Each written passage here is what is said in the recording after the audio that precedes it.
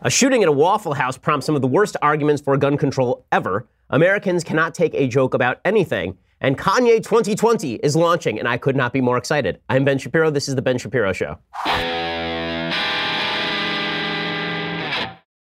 So on rare occasions, there's an event that happens in American public life that unleashes all of the stupid. And yesterday, indeed, it turns out was that event. There was a shooting at a Waffle House, and there's a guy who's incredibly heroic. We're going to talk about all of it as well as the left's reaction to it, because the left's reaction is just fully crazy, like fully stupid and crazy. But before I get to any of that, first, I want to say thanks to our sponsors over at Stamps.com. So these days, you can get practically everything on demand. This podcast you can get on demand. You can get movies on demand. Well, there's a reason you should be able to also get postage on demand with Stamps.com. With Stamps.com, you can access all of the amazing services of the post office right from your desk 24/7 when it's convenient for you. We use Stamps.com here at the Daily Wire offices on a regular basis because we don't have time to send folks down to the post office. Instead, they can sit at their desk. They can print exact postage. They can stick it on the packages, and they are good to go. You buy and print official U.S. postage for any letter, any package using your own computer and printer, and the mail carrier picks it up. Just click, print, mail, and you are done. Again, we use it here at the offices, and we do so for a reason. Right now, use Shapiro when you go to Stamps.com,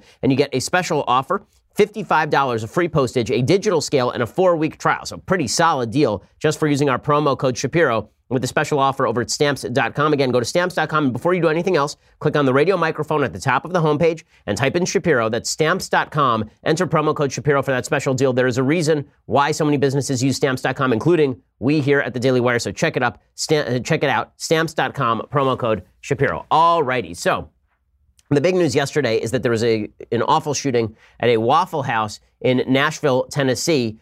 Chris Enslow over at The Blaze reports on. He says local and federal law enforcement, turns out, knew the man who opened fire in a Tennessee Waffle House early Sunday morning, killing 4 and injuring at least 7 others. They knew him so well that he was arrested last year and had his firearms confiscated.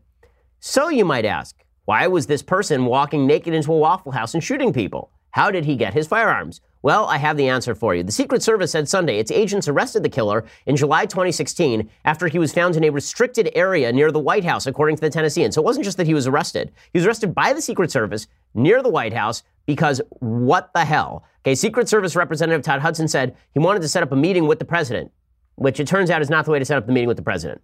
Like, really, I know how to set up a meeting with the president. You don't do it by walking up to the White House and saying you want to set a meeting with the president. That hasn't been true since, 1860. The killer, who's reportedly from Illinois, was revoked of his ability to possess firearms following his arrest in Washington. Illinois police also confiscated 4 firearms from his possession, including the AR-15 he used in Sunday's killing, a spokesman for the Nashville police said. Tazewell County Sheriff Robert Huston explained at a news conference that when the sheriff's deputies came to confiscate the killer's firearms last August, his dad was present and asked the officers if he could take possession of the firearms instead. Tazewell said the father was legally able to possess weapons in the state of Illinois, so they turned the weapons over to him, which it turns out was a terrible decision because daddy then gave the guns back to son, so he should go to prison for criminal negligence, no question about it. Authorities say the killer's father later returned the firearms to his son. However, it was not immediately known if there was a Tennessee law that prohibited the killer from possessing the firearms. So, in other words, the cops knew about him, they took his gun away, and then they returned his guns to the father, and the father gave the guns to the son.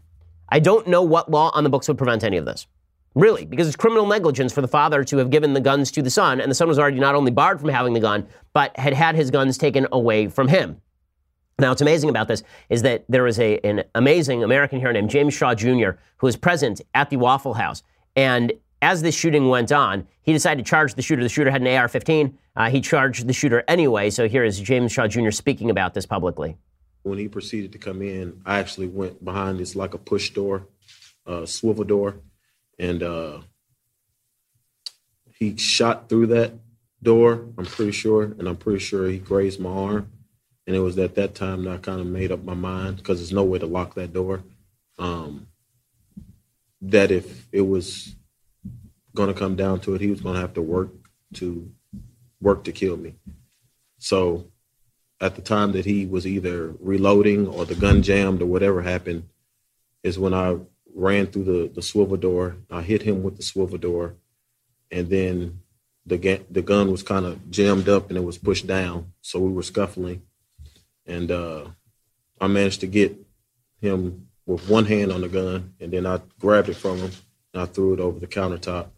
And then after that, I was trying to get out the door, and I think he was pretty much in the entranceway. So I just took him out with me, out of the entrance and all the way outside. Now, that dude's an American hero. I mean, that is an incredible thing, right? To charge a guy with the AR-15, take the gun away from him, and then stop the shooting is an amazing thing. Obviously, he's wearing the bandages on his hands because he burned his hands because he grabbed the red-hot barrel of the AR-15, which had been firing.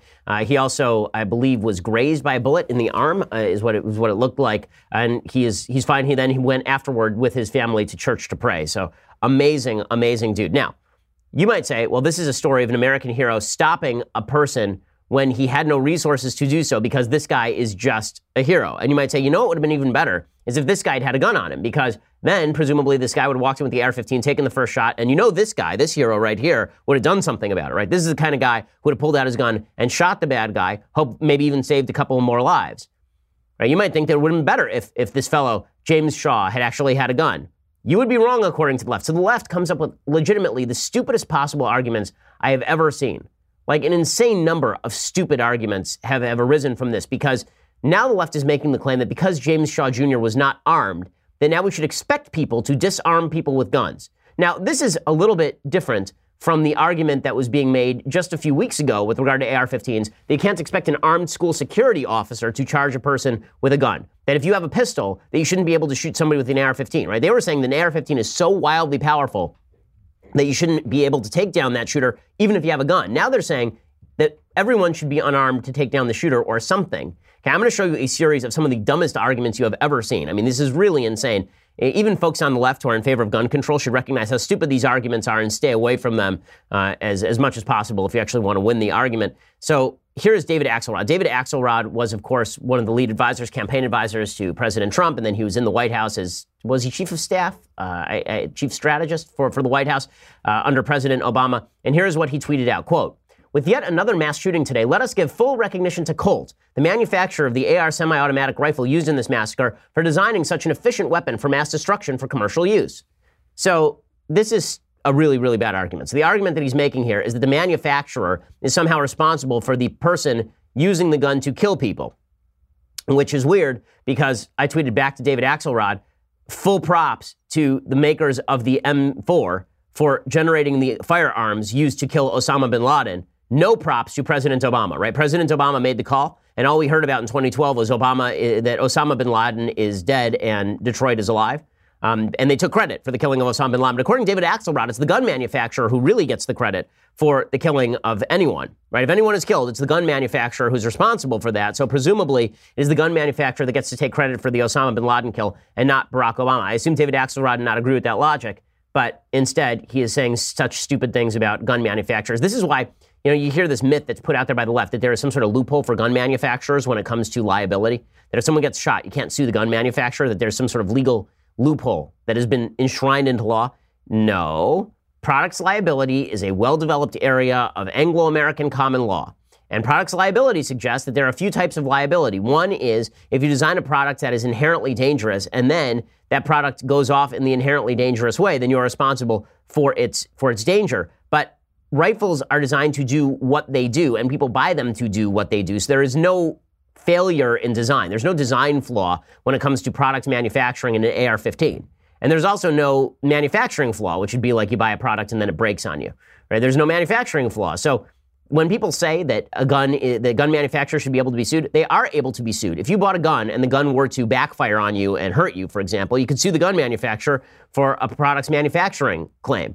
Or if the gun were so inherently dangerous that it had a hair trigger, and you pick up the gun and it just goes off because that's the way it was designed, then you have a design flaw and you get to sue the gun company for that. But you can't sue the gun company for making a gun that is perfectly manufactured to specification any more than you can sue a knife company for making a knife that is perfectly manufactured to specification. You can't sue the Ginsu knife company because it cuts things. That's not the way that this works.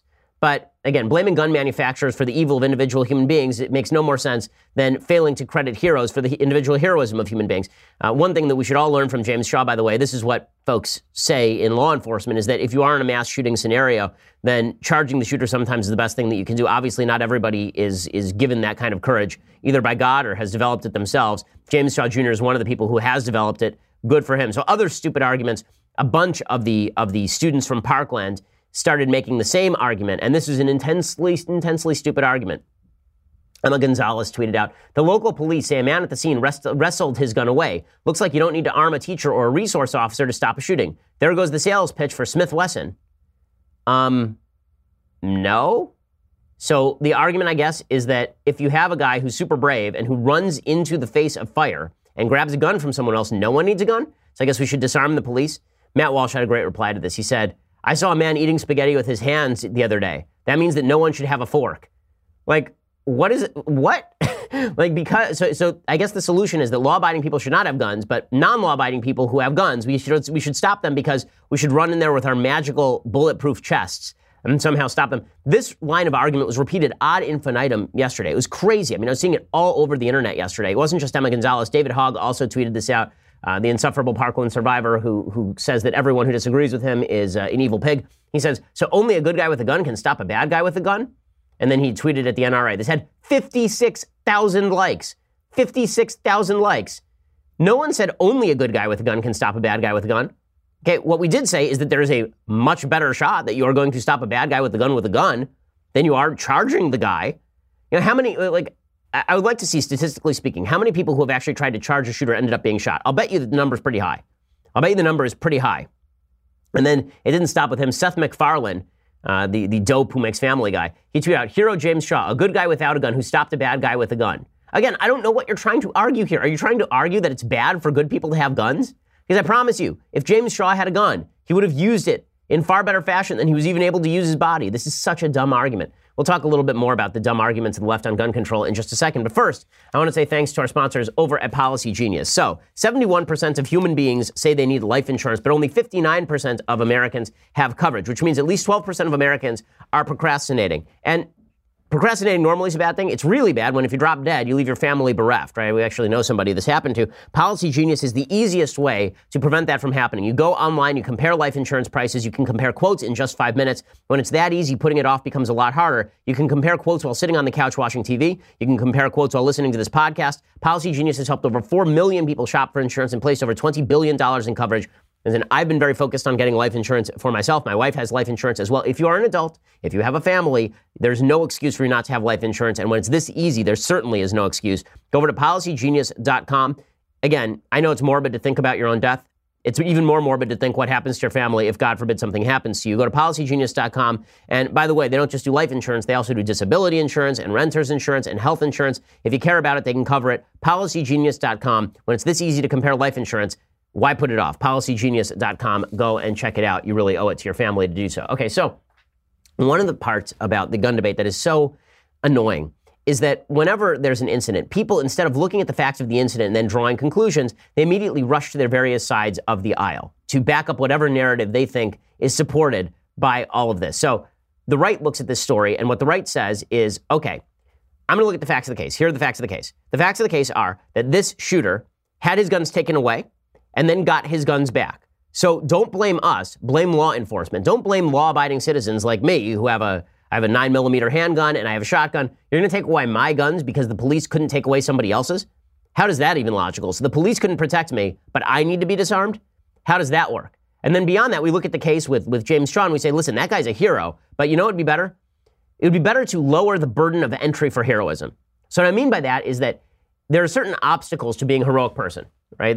One of those obstacles is risk. So to be a heroic person means to undergo a certain level of risk in order to do something good. But people are willing to undergo lower levels of risk and higher levels of risk. James Shaw was somebody who was willing to undergo ultimate risk in order to do something that needed to be done, disarming the shooter in this particular case. Most people might be cowering in the back hoping that the shooter would leave. But that's because the burden is really high, right? Charging a guy with a gun is a pretty high burden. And this is true in military service too, right? Asking people to do pickets charge is a different thing from asking them to go into a well-planned operation. It requires a different level of risk assessment and willingness to undergo risk in order to follow a particular order. Well, that's why the best planners in the military spend their time trying to figure out ways where people have to undergo less risk. You are lowering the threshold of entry for heroism. Well, one of the things that lowers the threshold for entry for heroism is lowering the risk, and one of the things that lowers the risk is having a gun to shoot a bad guy. Then how many folks in that diner were willing to charge the guy? Probably lower than the number of people in the diner who, if they had guns, would have been willing to shoot the guy. I assume everybody in there would have figured, okay, the risk to me of pulling out my gun and shooting this guy is pretty low, right? Because now I have a gun and he has a gun. It's certainly a lot lower than the risk of me charging the guy. But the left wants the risks to be as high as possible, apparently, when faced with a mass shooter. And this is a serious problem. It's a serious problem. And it's also one of the reasons why so many Americans look at the left and they say, you guys just want to take our guns. And so people on the left are constantly saying, no, we don't want to take your guns. What are you even talking about? We're not interested in taking your guns. Like, why would we do that? Where's the evidence? The evidence is that you think that the ultimate great situation is what happened to James Shaw, as opposed to this is an outlier situation where a hero was able to charge a guy with a gun and succeed. And I don't want everybody to have to charge a guy with a gun. I would prefer very much for those people to be able to shoot that guy. That does not seem unreasonable to me. But speaking of unreasonable, I now want to turn to the fact that everyone in America has apparently lost their mind with regard to the capacity to take even mild criticism or joking. It's a pretty amazing thing. It really is pretty amazing. So speaking of people who can't take a joke about guns, Jay Feely is I believe, a kicker, right? I think he was a kicker in the NFL for the Philadelphia Eagles for years. And he was, he was a kicker, that's right. And Jay Feely tweeted out this photo, okay? He tweeted out a photo of himself with his daughter, right, who's apparently a beautiful blonde girl, and her date to the prom, right, who's just a normal-looking dude who looks like a couple of former employees here. And Jay Feely is standing between them with his arm around his daughter and a what looks like a Glock in the other hand. He's got a pistol in the other hand. And then it says, wishing my beautiful daughter and her date a great time at prom, #badboys. It's had 133,000 likes. Hey, this is the oldest joke in America. It's the oldest joke, okay? This joke has been done 1,000 times. I remember when I was in law school, there was a Halloween party, and a couple showed up as a shotgun wedding, right? This is the oldest joke, is that if you hurt my daughter, I will hurt you. And yet people lost their minds over this. People went crazy over this. People said, how dare Jay Feely? How could Jay Feely do something like that? Look at him. He's threatening that man with a gun. First of all, if you look at the picture, it's pretty clear that this kid is not really feeling very threatened, right? He's smiling. Second of all, it's a joke. My goodness. My favorite response to this was from the feminist Lauren Duca, who can always be counted on for the hottest feminist take. She said, oh, good, another picture of a man showing that he thinks his daughter is his property. So, number one, my daughter does not have free reign over her own life until she becomes an adult and is capable of making adult decisions. But that's really not what this photo is showing. Okay, like right now, my daughter is effectively speaking my property because she is 4. What I mean by that is I get to control her life. Right? She does not have all the freedom that she would have if she were an adult grown human being. But in this case, the daughter is 17, probably, right? 16 or 17 years old. But that's not what the joke is, you idiots. The joke is, if you hurt my daughter, they will never find the body. That's the joke here. But men acting like men is now being seen as something wildly toxic, even when men are just joking about acting like men. I thought a great insight about this yesterday was from a guy named Neon Taster. He said, the entire left talks about the evils of rape culture. So they say, oh, rape culture. It's so people saying that rape is okay, so evil. Father tweets out photo saying, if you hurt my daughter, I'll kill you. Father is the bad guy. Again, folks, we need more fathers who are like this, not fewer. Okay, we need more fathers who are joking, half joking, about the fact that if you hurt their daughters, they will do something really, really nasty to you.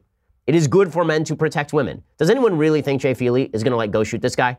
Like if his daughter and this guy go have consensual sex, that Jay Feely is going to break in the room, guns a-blazing? Is that really what anybody thinks? Of course nobody thinks that. Of course nobody thinks that.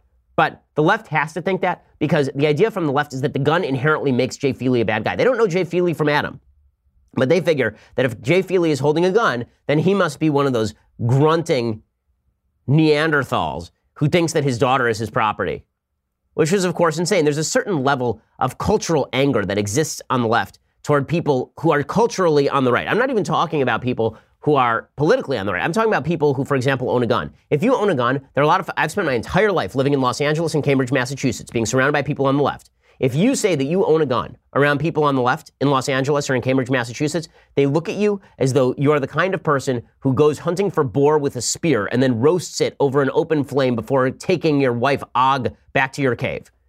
Like, owning a gun is that sort of cultural hallmark to a lot of people on the left. And that's all this is. That's all this is. Because if the guy had been standing there, right, if Jay Feely had been standing there with, say, for example, a noose, right, and basically suggesting that he was going to come after this kid if something happened to his daughter, nobody would have cared. Everybody would have thought, okay, funny joke. He's carrying a gun, though, and so the idea is that the gun makes him super aggressive and super scary and super terrible. How dare Jay Feely, that scary, scary, scary man.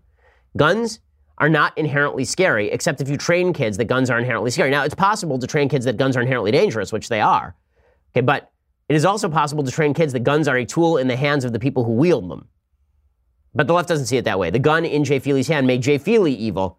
The gun in the hands of the guy in Tennessee made the guy in Tennessee evil. It's not the guy in Tennessee is evil and had a gun, or the guy in Tennessee was mentally ill and had a gun, and then Jay Feely is a fine law-abiding citizen and he had a gun, and so it's a completely different story. And meanwhile, speaking of cultural intolerance, so Shania Twain has been raked over the coals because Shania Twain had made the awful mistake of suggesting that she might actually go ahead and vote. She's Canadian, that she might have voted for Trump. I'll explain to you in just a second. But first, I want to say thanks to our sponsors over at Helix Sleep. So there's nobody on the planet who is just like you, which is a good thing because, I mean, like, come on. But why would you buy a mattress suited to somebody else? Okay, you want to sleep well at night? You need Helix Sleep mattresses. I'm not saying that it's going to relieve all your sleep problems, but I am going to say that whatever sleep problems you are having with a mattress, Helix Sleep will go a long way toward resolving those. Working with the world's leading sleep experts, Helix Sleep has developed a mattress that is customized to your specific height, weight, and sleep preferences so you can have the best sleep of your life at an unbeatable price. Here's how it works. You go to helixsleep.com, you fill out their 2-minute sleep quiz, and they'll design your custom mattress. They can even customize each side for you and a partner. In 2018, Helix Sleep has even taken customized sleep to the next level with the Helix Pillow. The all-new pillows are fully adjustable so you can achieve perfect comfort regardless of sleep position or body type. Helix Sleep has thousands of 5-star reviews, plus you get 100 nights to try them out. It's really cool. It comes in the mail, you unpack it, and inflates right in front of you because it's foam. We took a more expensive mattress in our room and moved it out of our room and substituted a Helix Sleep mattress because our Helix Sleep mattress is so good. Go to helixsleep.com/Ben right now. You get up to $125 toward your mattress order. That's helixsleep.com/Ben for up to $125 off your mattress order. helixsleep.com/Ben. And again, that is up to $125 off your mattress order. Check it out. There's a reason that Helix Sleep is such a fast-growing company, and there's a reason we use Helix Sleep in our home, not just because they're advertisers. All right, so meanwhile, speaking of people who cannot take a joke, this is an insane thing. So Shania Twain was in an interview, right? She was in an interview, and here's what she said, right? It's an interview with The Guardian. She said, quote, "I would have voted for him because even though he was offensive, he seemed honest. Do you want straight or polite? Not that you shouldn't be able to have both. If I were voting, I just don't want BS. I would have voted for a feeling that it was transparent, and politics has a reputation of not being that, right?" Okay, so basically she said what everyone in the United States felt, which is that President Trump was more authentic than Hillary Clinton. Now, vote for Hillary Clinton or vote for Donald Trump. You know, there are a lot of questions about how to vote in that last election cycle, but it is not really in question that Trump is a more authentic human than Hillary Clinton because it's difficult to find a less authentic human than Hillary Clinton. There are legitimately mannequins that are more authentic than Hillary Clinton. There are robots on TV that are significantly more authentic than Hillary Clinton. And I'm not even talking about the robots from Westworld. I'm talking about like actual Rosie robots, like from the Jetsons, are more authentic than Hillary Clinton. So this is not a particularly controversial statement, but she then had to tweet out a 4-part apology. Okay, here's what she tweeted, quote, "I'd like to apologize to anybody I have offended in a recent interview with The Guardian relating to the American president. The question caught me off guard. As a Canadian, I regret answering this unexpected question without giving my response more context." So, number one, first of all, she is Canadian. Why is anybody like upset with how a Canadian would vote? She can't even vote. Who cares? Second of all, it is the most Canadian thing in the history of Canada that you are Canadian, cannot vote in an American election. You're asked about voting in the election, then you apologize to Canadians about how you would have voted in an election that's not in Canada. Pretty Canadian stuff, eh? Well, here's what she said. "I would like to apologize to anybody I have offended in a recent interview." And she continued by saying, "I'm passionately against discrimination of any kind and hope it's clear from the choices I have made and the people I stand with that I do not hold any common moral beliefs with the current president." Okay, and then she continued along these lines. And she said, "I was trying to explain in response to a question about the election that my limited understanding was that the president talked to a portion of America like an accessible person they could relate to, as he was not a politician." And she concluded, "My answer was awkward, but certainly should not be taken as representative of my values, nor does it mean I endorse him. I make music to bring people together. My path will always be one of inclusivity, as my history shows." So, again, I'm not sure what's divisive about her saying he was more authentic than Hillary Clinton, so I would have voted for him. She's from Canada. She is from Canada.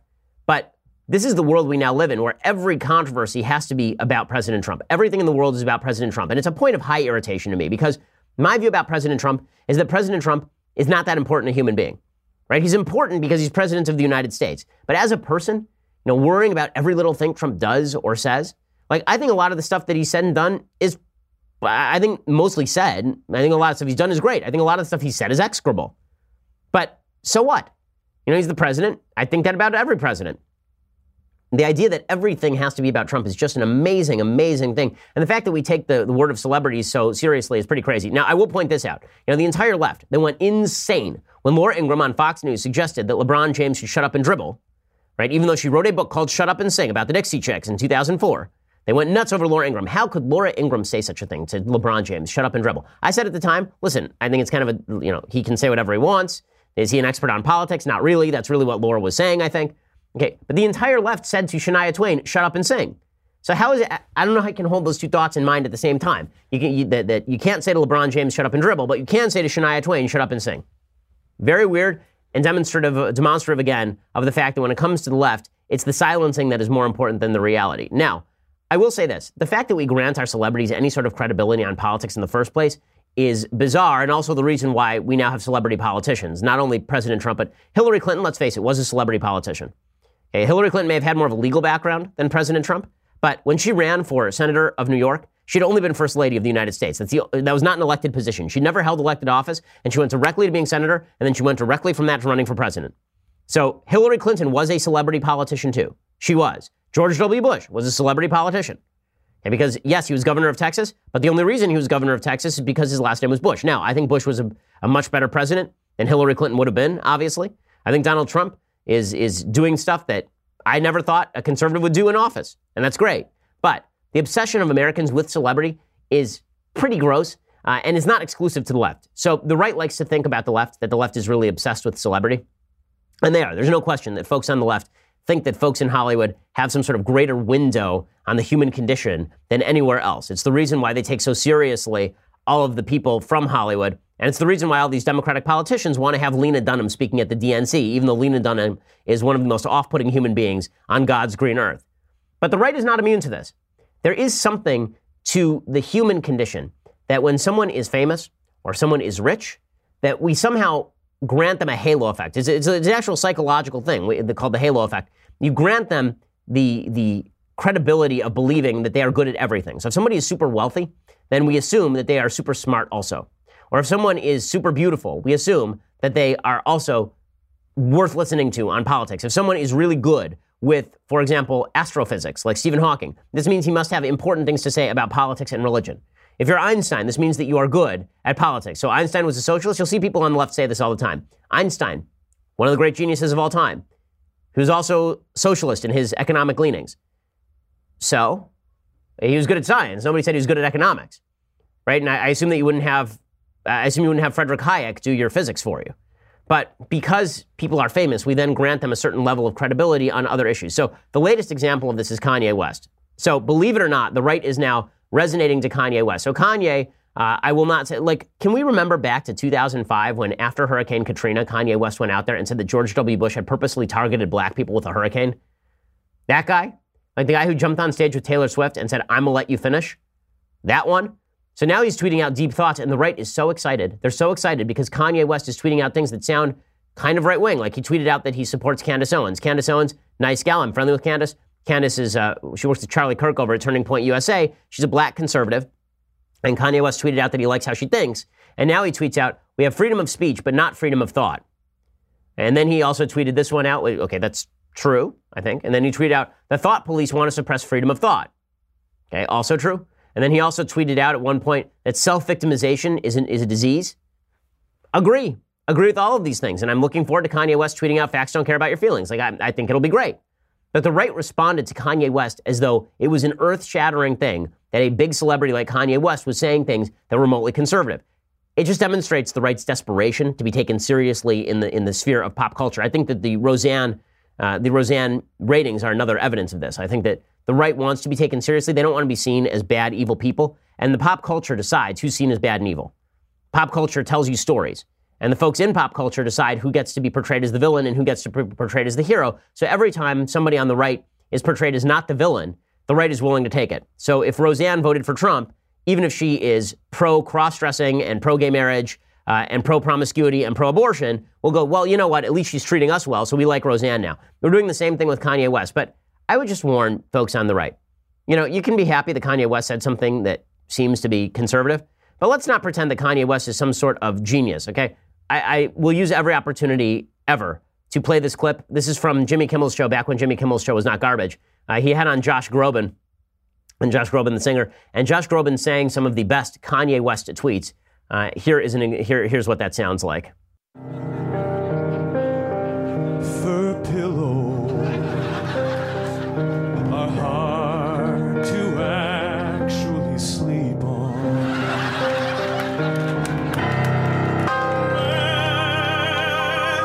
Whatever happened to my antique fish tank? You'll get all of your favorites. Classical music is tight.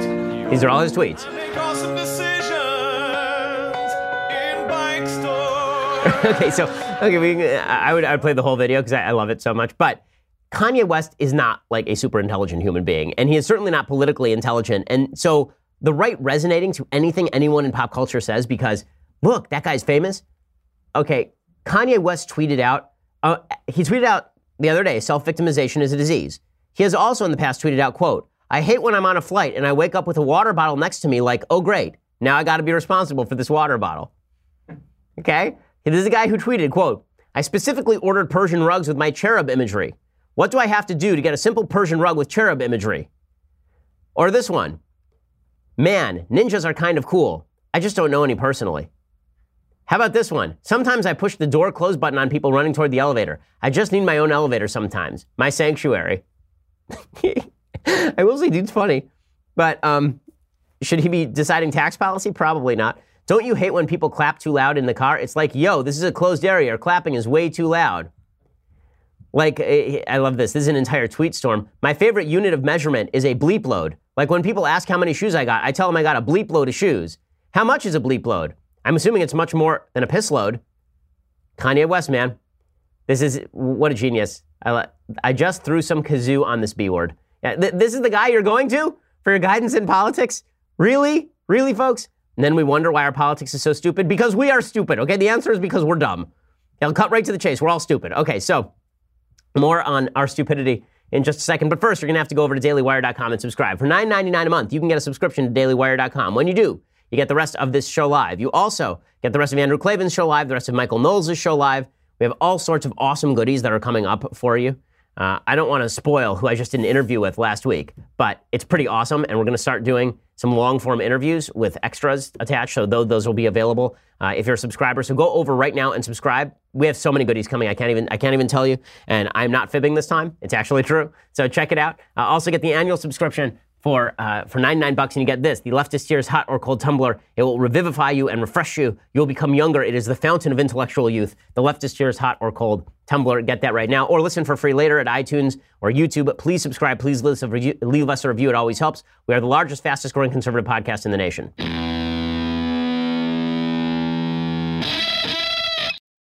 Okay, now speaking of insane stupidity, I have to move on to this story from GQ. So nobody reads GQ anymore because why would you read GQ, right? Like, I'm not sure it had that many subscribers in the first place.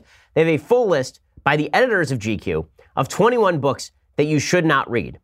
21 books you should not read. So that's exciting because there are lots of books that I think that you should not read. But the books that they suggest, like this is so stupid. It's basically the SJW guide to books you should burn. And it's pretty incredible. So number one on their list is Lonesome Dove by Larry McMurtry. Okay, Larry McMurtry is not on the right. Okay, Larry McMurtry, I believe, is the same guy. Didn't he write Brokeback Mountain? Larry McMurtry? I believe that's right. I believe that he wrote, yeah, that's right. He wrote the screenplay to Brokeback Mountain. So Larry McMurtry is not exactly a right-wing dude. They say you shouldn't read Lonesome Dove, which is just a story about two friends on the prairie, basically. And it says, quote, I actually love Lonesome Dove, but I'm convinced that the cowboy mythos, with its rigid, masculine, emotional landscape, glorification of guns and destruction, and misogynistic gender roles, is a major factor in the degradation of America. Rather than perpetuate this myth, I'd love for everyone, but particularly American men, to read The Mountain Lion by Gene Stafford. It's a wicked, brilliant, dark book set largely on a ranch in Colorado, but it acts in many ways as a strong rebuttal to all the old toxic Western stereotypes we need to explode. You mean the Western stereotypes about people pioneering out into an area where they had no protection in order to build the rest of the United States? You mean that Western ethos? You mean the ethos of men protecting women? That ethos? Okay, not everything that happened in the Old West was good. There's plenty that was bad. Later this week, I'm going to recommend a movie that's about a lot of the bad stuff that happened in the West. But Lonesome Dove is not about those things, and you're stupid. Okay, bottom line, GQ editors, you are incredibly stupid. They say you shouldn't read The Catcher in the Rye by J.D. Salinger. Okay, and what they say is that instead of reading The Catcher in the Rye, you should read a book called Olivia, the story of a British teenage girl who's sent to a boarding school in France, who falls in love with a female teacher, and it's basically Lolita, but with lesbians. Okay, and the guy who writes it, this saying that you shouldn't read Catcher in the Rye, is the guy who wrote Call Me By Your Name, which is, again, Lolita for gay guys. So just very, very exciting stuff from GQ. They say you shouldn't read Goodbye to All That by Robert Graves, which is a book about Graves' time in the trenches during World War I. It's a great book. They say it's incredibly racist because he includes samples of near unintelligible essays produced by 3 of his students, Mahmoud Mohammed, Mahmoud Mohammed, Mahmoud Mohammed, and Mahmoud Mohammed, from his post-war stint as an English instructor in Cairo. So basically, you should definitely not read this book about World War I because it was written by a guy who lived during World War I, and during World War I, people were more racist, so we shouldn't read anything from them. So don't read any old literature, guys, because if you read old literature, you might learn that old people had bad racial stereotypes, and then you might want to fight against those racial stereotypes by reading old books. That's bad. They also say don't read The Old Man and the Sea. They say that you should not read, A Farewell to Arms. They really hate Hemingway. They're really angry with Hemingway. They say you shouldn't read Blood Meridian by Cormac McCarthy. I actually think Blood Meridian is overrated, but Cormac McCarthy is a very good writer. They say you should not read John Adams by David McCulloch. Do not read John Adams. Do not do it. Instead, you should read a history about the assassination of President Garfield. Okay? Sure? And then they say 9 and 10. Do not read The Adventures of Huckleberry Finn by Mark Twain. So they really, really hate Twain. Why? The worst crime committed by Adventures of Huckleberry Finn is that it makes first-time Twain readers think Twain wrote tedious, meandering stories. He did, as is evidenced by his book of tedious, meandering stories, but he also wrote a lot of richly entertaining, meandering stories that are not constrained by the ham-fisted narration of a fictional backcountry child or suffused with his sweaty imitation of a slave talking. Sweaty imitation of a slave talking? What the hell are you even talking about? Okay, The Adventures of Huckleberry Finn is one of the great works of American literature, and it is an anti-slavery tome, you morons. But again, history means nothing here. I want to go through the rest of this list in just a second. So here are some of the other things on the list. I have to finish what they say here about Huckleberry Finn. They say, read Frederick Douglass's firsthand account of slavery, which is equal parts shocking and heartbreaking. First of all, I've recommended Frederick Douglass, but you don't have to ignore Huckleberry Finn. I love this. They say Mark Twain was a racist. Just read Adventures of Huckleberry Finn. The Adventures of Huckleberry Finn is determined not to be a racist book. The whole point of the book is that black slavery is an evil, you idiots. They recommend, there are a couple books they recommend that are pretty good, like The Rise and Fall of the Third Reich by William Shirer, which I've recommended on the show. But I love this. Number 12 on their list of books you definitely should not read is the Bible. You definitely should not read the Bible. They say the Holy Bible is rated very highly by all the people who supposedly live by it, but who in actuality have not read it. Okay, so I agree, not enough people have actually read the Bible. But they say those who have read it know there are some good parts, but the overall, it is certainly not the finest thing that man has ever produced. Oh, you mean the basis for all of Western civilization is not the finest thing that man has ever produced? There's no way to read Shakespeare without knowing the Bible. There's no way to read the Declaration of Independence without knowing the Bible. There's no way to read any modern literature without knowing biblical references. There's no way to read anything that Westerners have written that has any importance. You can't read Dostoevsky. You cannot read Tolstoy. You cannot read any great Western literature without reading the Bible, even the stuff that is directed against the Bible. Right? You even can't read, stuff that I think is stupid crap at the left legs, like The Handmaid's Tale, without understanding the Bible. He says I love this. It is repetitive, self-contradictory, sententious, foolish, and even at times ill-intentioned. Okay, editors of GQ, I'm sure that you know more than the rest of human history combined. Instead, they recommend that you read a book called The Notebook. No, not the one about the 2 youngsters who have sex, but they're actually old. Not that one. Something called Agoda Christoph, a marvelous tale of 2 brothers who have to get along when things get rough. And I love this. The subtlety and cruelty of this story is like that famous sword stroke from below the boat that plunged upward through the bowels, the lungs, and the throat and into the brain of the rower. Okay, then. All right. They say you shouldn't read Lord of the Rings. Lord of the Rings is really bad because if you read Lord of the Rings, then you might know about things like virtue. That would be bad. Also, don't read Dracula because Dracula is boring. This is not true, by the way. Dracula is actually very not boring. It's a really good book. It's anti-Semitic, right? It doesn't cut in favor of my folks, but it is not a bad book. Catch-22, they say you shouldn't read. I love this. I could never get into Catch-22. It fails to capture the absurdities and impossible conflicts of war. What in the world are you talking about? The entire book is about the absurdity of war. The title of the book is Catch-22. The catch-22 is that if you fly too many missions, right, if you're capable of flying a lot of missions, then they put you up in the air, even if you've already fulfilled your quota. And if you don't fly enough missions, they won't let you out, so they make you fill more missions. That's what catch-22 is. The whole thing is about the absurdity of war, you numbskulls. They say that you should not read Gravity's Rainbow by Thomas Pynchon. You should instead read Inherent Vice by Thomas Pynchon. Okay, Gravity's Rainbow is unreadable. There is no question. But Inherent Vice is not a good book, okay? So if you're going to read Pynchon, go read Crying of Lot 49. They say you shouldn't read Slaughterhouse 5 by Vonnegut. You shouldn't read Gulliver's Travels by Jonathan Swift. You definitely should not read that. So some of the great Westerns, some of the great literature of the Western canon, you should definitely not read. But you should read these obscure SJW books that they are recommending for you from GQ. So well done, GQ, demonstrating once and for all the intellectual scorn in which you hold the great works of Western literature is fully justified by the fact that you write for a magazine nobody reads. But this does go to sort of the shallowness of modern American culture, is that people believe that because they were born now, they are smarter than people who were born 200 years ago. I promise you, you weren't smarter than the people who were born 200 years ago. You're standing on their achievements. You're running on the fumes of their value system. You're living in a free country because of stuff that they did. But you weren't born on third base, okay? I mean, you didn't hit a triple. You were born on third base here. Civilizationally speaking, everyone in this civilization seems to think that they hit a triple when they were born on third base. Okay, you live in a free, relatively crime-free, relatively egalitarian society because of the sacrifices made by legitimately millions of people over the course of 3,000 years of human history, and many of those people were smarter than you. And there's this weird belief that because you have more information than they did in some areas of life, this means that you are smarter on everything. Okay, you're not smarter on human nature, which has not changed in several thousand years, simply because you know more about how the Hubble telescope works. It's just an idiotic argument. Knowing more science doesn't mean knowing more about how human beings operate and what makes human beings, or knowing what great literature is. Insight into human nature is as old as time and as deep as the thought of people who lived long before you did. Okay, so time for a couple of things that I like, and then we'll do some things that I hate. So, things that I like.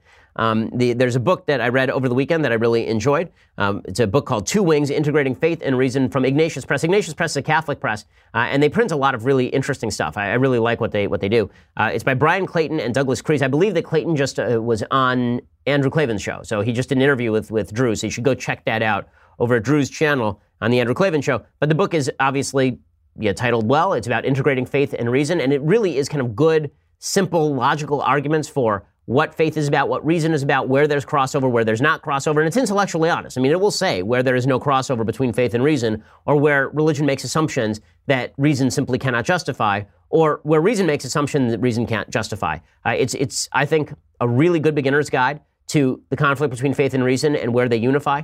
And it's a good attempt to put the pieces back together a little bit. So check that out, Two Wings, Integrating Faith and Reason. Pretty easy read. It's about 240 pages and well worth taking a look at. So you should go and check that out as well. Okay, time for some things that I hate.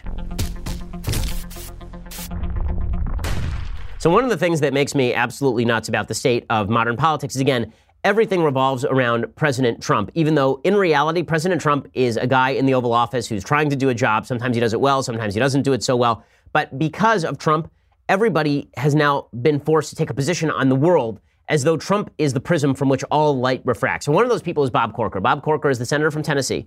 He's a lifelong Republican. And Bob Corker is now essentially refusing to endorse his successor, Marsha Blackburn, in Tennessee, which means the Republicans could lose the Senate if she loses that seat in Tennessee. But he can't find a way to say something nice about Marsha Blackburn because Marsha Blackburn has been friendly to Trump. Let's be real about this. Most Republicans are pretty friendly with Trump because he's the president of the United States. Bob Corker has a lot of distaste for Trump. That's fine. That's his prerogative. But to not endorse the priorities that you've spent your entire career supposedly fighting for, Bob Corker, because you don't like Trump, is definitely cutting off your nose to spite your face. Here's Bob Corker failing to defend Marsha Blackburn. Dana, the rest of the story wasn't written during the interview I had with the Christian Science Monitor, and Senator, that's not a ringing endorsement of Marsha Blackburn to say that she should be elected just because she's going to vote for Mitch McConnell. Well, Dana, I'm supporting the nominee. I've worked with the nominee for sometime, and I don't know what else to say. So much, so much virtue signaling because he knows he's talking to Dana Bash on CNN as opposed to being on Fox News. And this is one of the things that you can always notice about politicians. They do say different things on different networks. Okay, speaking of people who are refracting things through the prism of Trump, Elizabeth Warren, this is an amazing thing. So Elizabeth Warren has said that she has Native American blood. She has Native American ancestry. There's no evidence to this effect. None. Zero, zip, zilch. Her best defense is that her grandmother apparently had high cheekbones. I am not joking. This is what she has said. And that she once wrote a recipe for a cookbook called Pow Wow Chow. Again, not kidding. That's a thing she's actually said. Trump, making fun of her, has called her Pocahontas. That's not a rip on Native Americans. That's a rip on her for pretending to be a Native American in the same way that people rip on Shaun King because they think that Shaun King has no evidence of actually being black because on his birth certificate, his father is white and his mother is white. Okay, so making fun of Shaun King is not racist. Making fun of Shaun King is making fun of Shaun King because Shaun King may not, in fact, be a black person, right, according to people who think this. Okay, Elizabeth Warren is not a Native American person by any evidence whatsoever. And yet Elizabeth Warren, because she is refracting everything back through that lens of Trump, she gets to claim that Trump's Pocahontas insult is racist. So she's not a racist for claiming that she's Native American. Trump is racist for calling her out on claiming that she's Native American. You know, look, and he's been told over and over and over by tribal leaders, cut this out, stop this. This is racist because it's a racist intent. He's not doing this to pay a compliment. He's doing it to get out there. Right. And boy, just Us get everybody, against them. us against them in every possible way. Okay, so again, this is just, the pandering is so high, it's highbrow pandering here. And again, because it's all about Trump, then that means that we have to ignore all of the crimes of everybody else. Now listen, this is not whataboutism. I think that, again, Trump has said some stuff that I've been very, very critical on him about. His tweets are insanely stupid a large percentage of the time. But him calling her Pocahontas is not racist. Her claiming to be Native American without any evidence in order to get ahead politically and in order to get a job at Harvard Law School, that seems to me a lot more like hijacking somebody else's culture than anything that President Trump has done. Finally, the final stupid thing is Tom Perez, who is the head of the DNC. He says that we've seen a mountain of evidence on Trump-Russia collusion. Again, he can say this about Trump because people are angry at Trump, but there's no evidence. I mean, really, there's very little evidence whatsoever on this.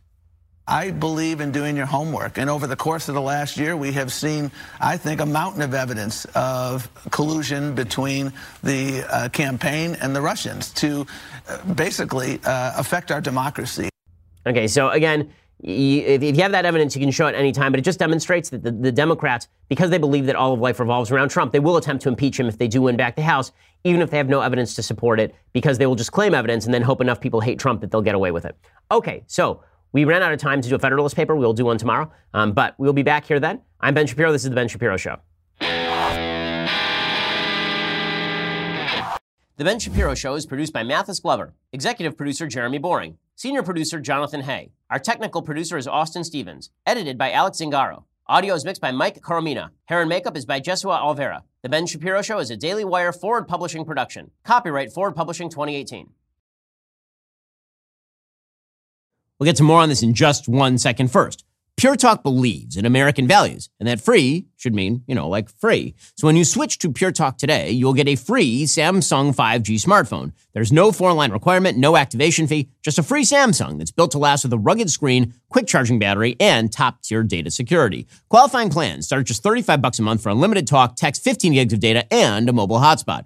Pure Talk gives you phenomenal coverage on America's most dependable 5G network. It's the same coverage you know and love, but for half the price of the other guys. The average family saves almost $1,000 a year. So I challenge you to choose a company that actually doesn't hate your guts and shares your values. Let Pure Talk's expert U.S. customer service team help you make the switch today. Go to puretalk.com/Shapiro to claim your eligibility for your free brand new Samsung 5G smartphone and start saving on wireless today. Again, go to puretalk.com/Shapiro to switch to my cell phone company. I've been using them for years. They're fantastic. You'll love them as well. Go to puretalk.com/Shapiro and claim your eligibility on that free brand new Samsung 5G smartphone. Start saving.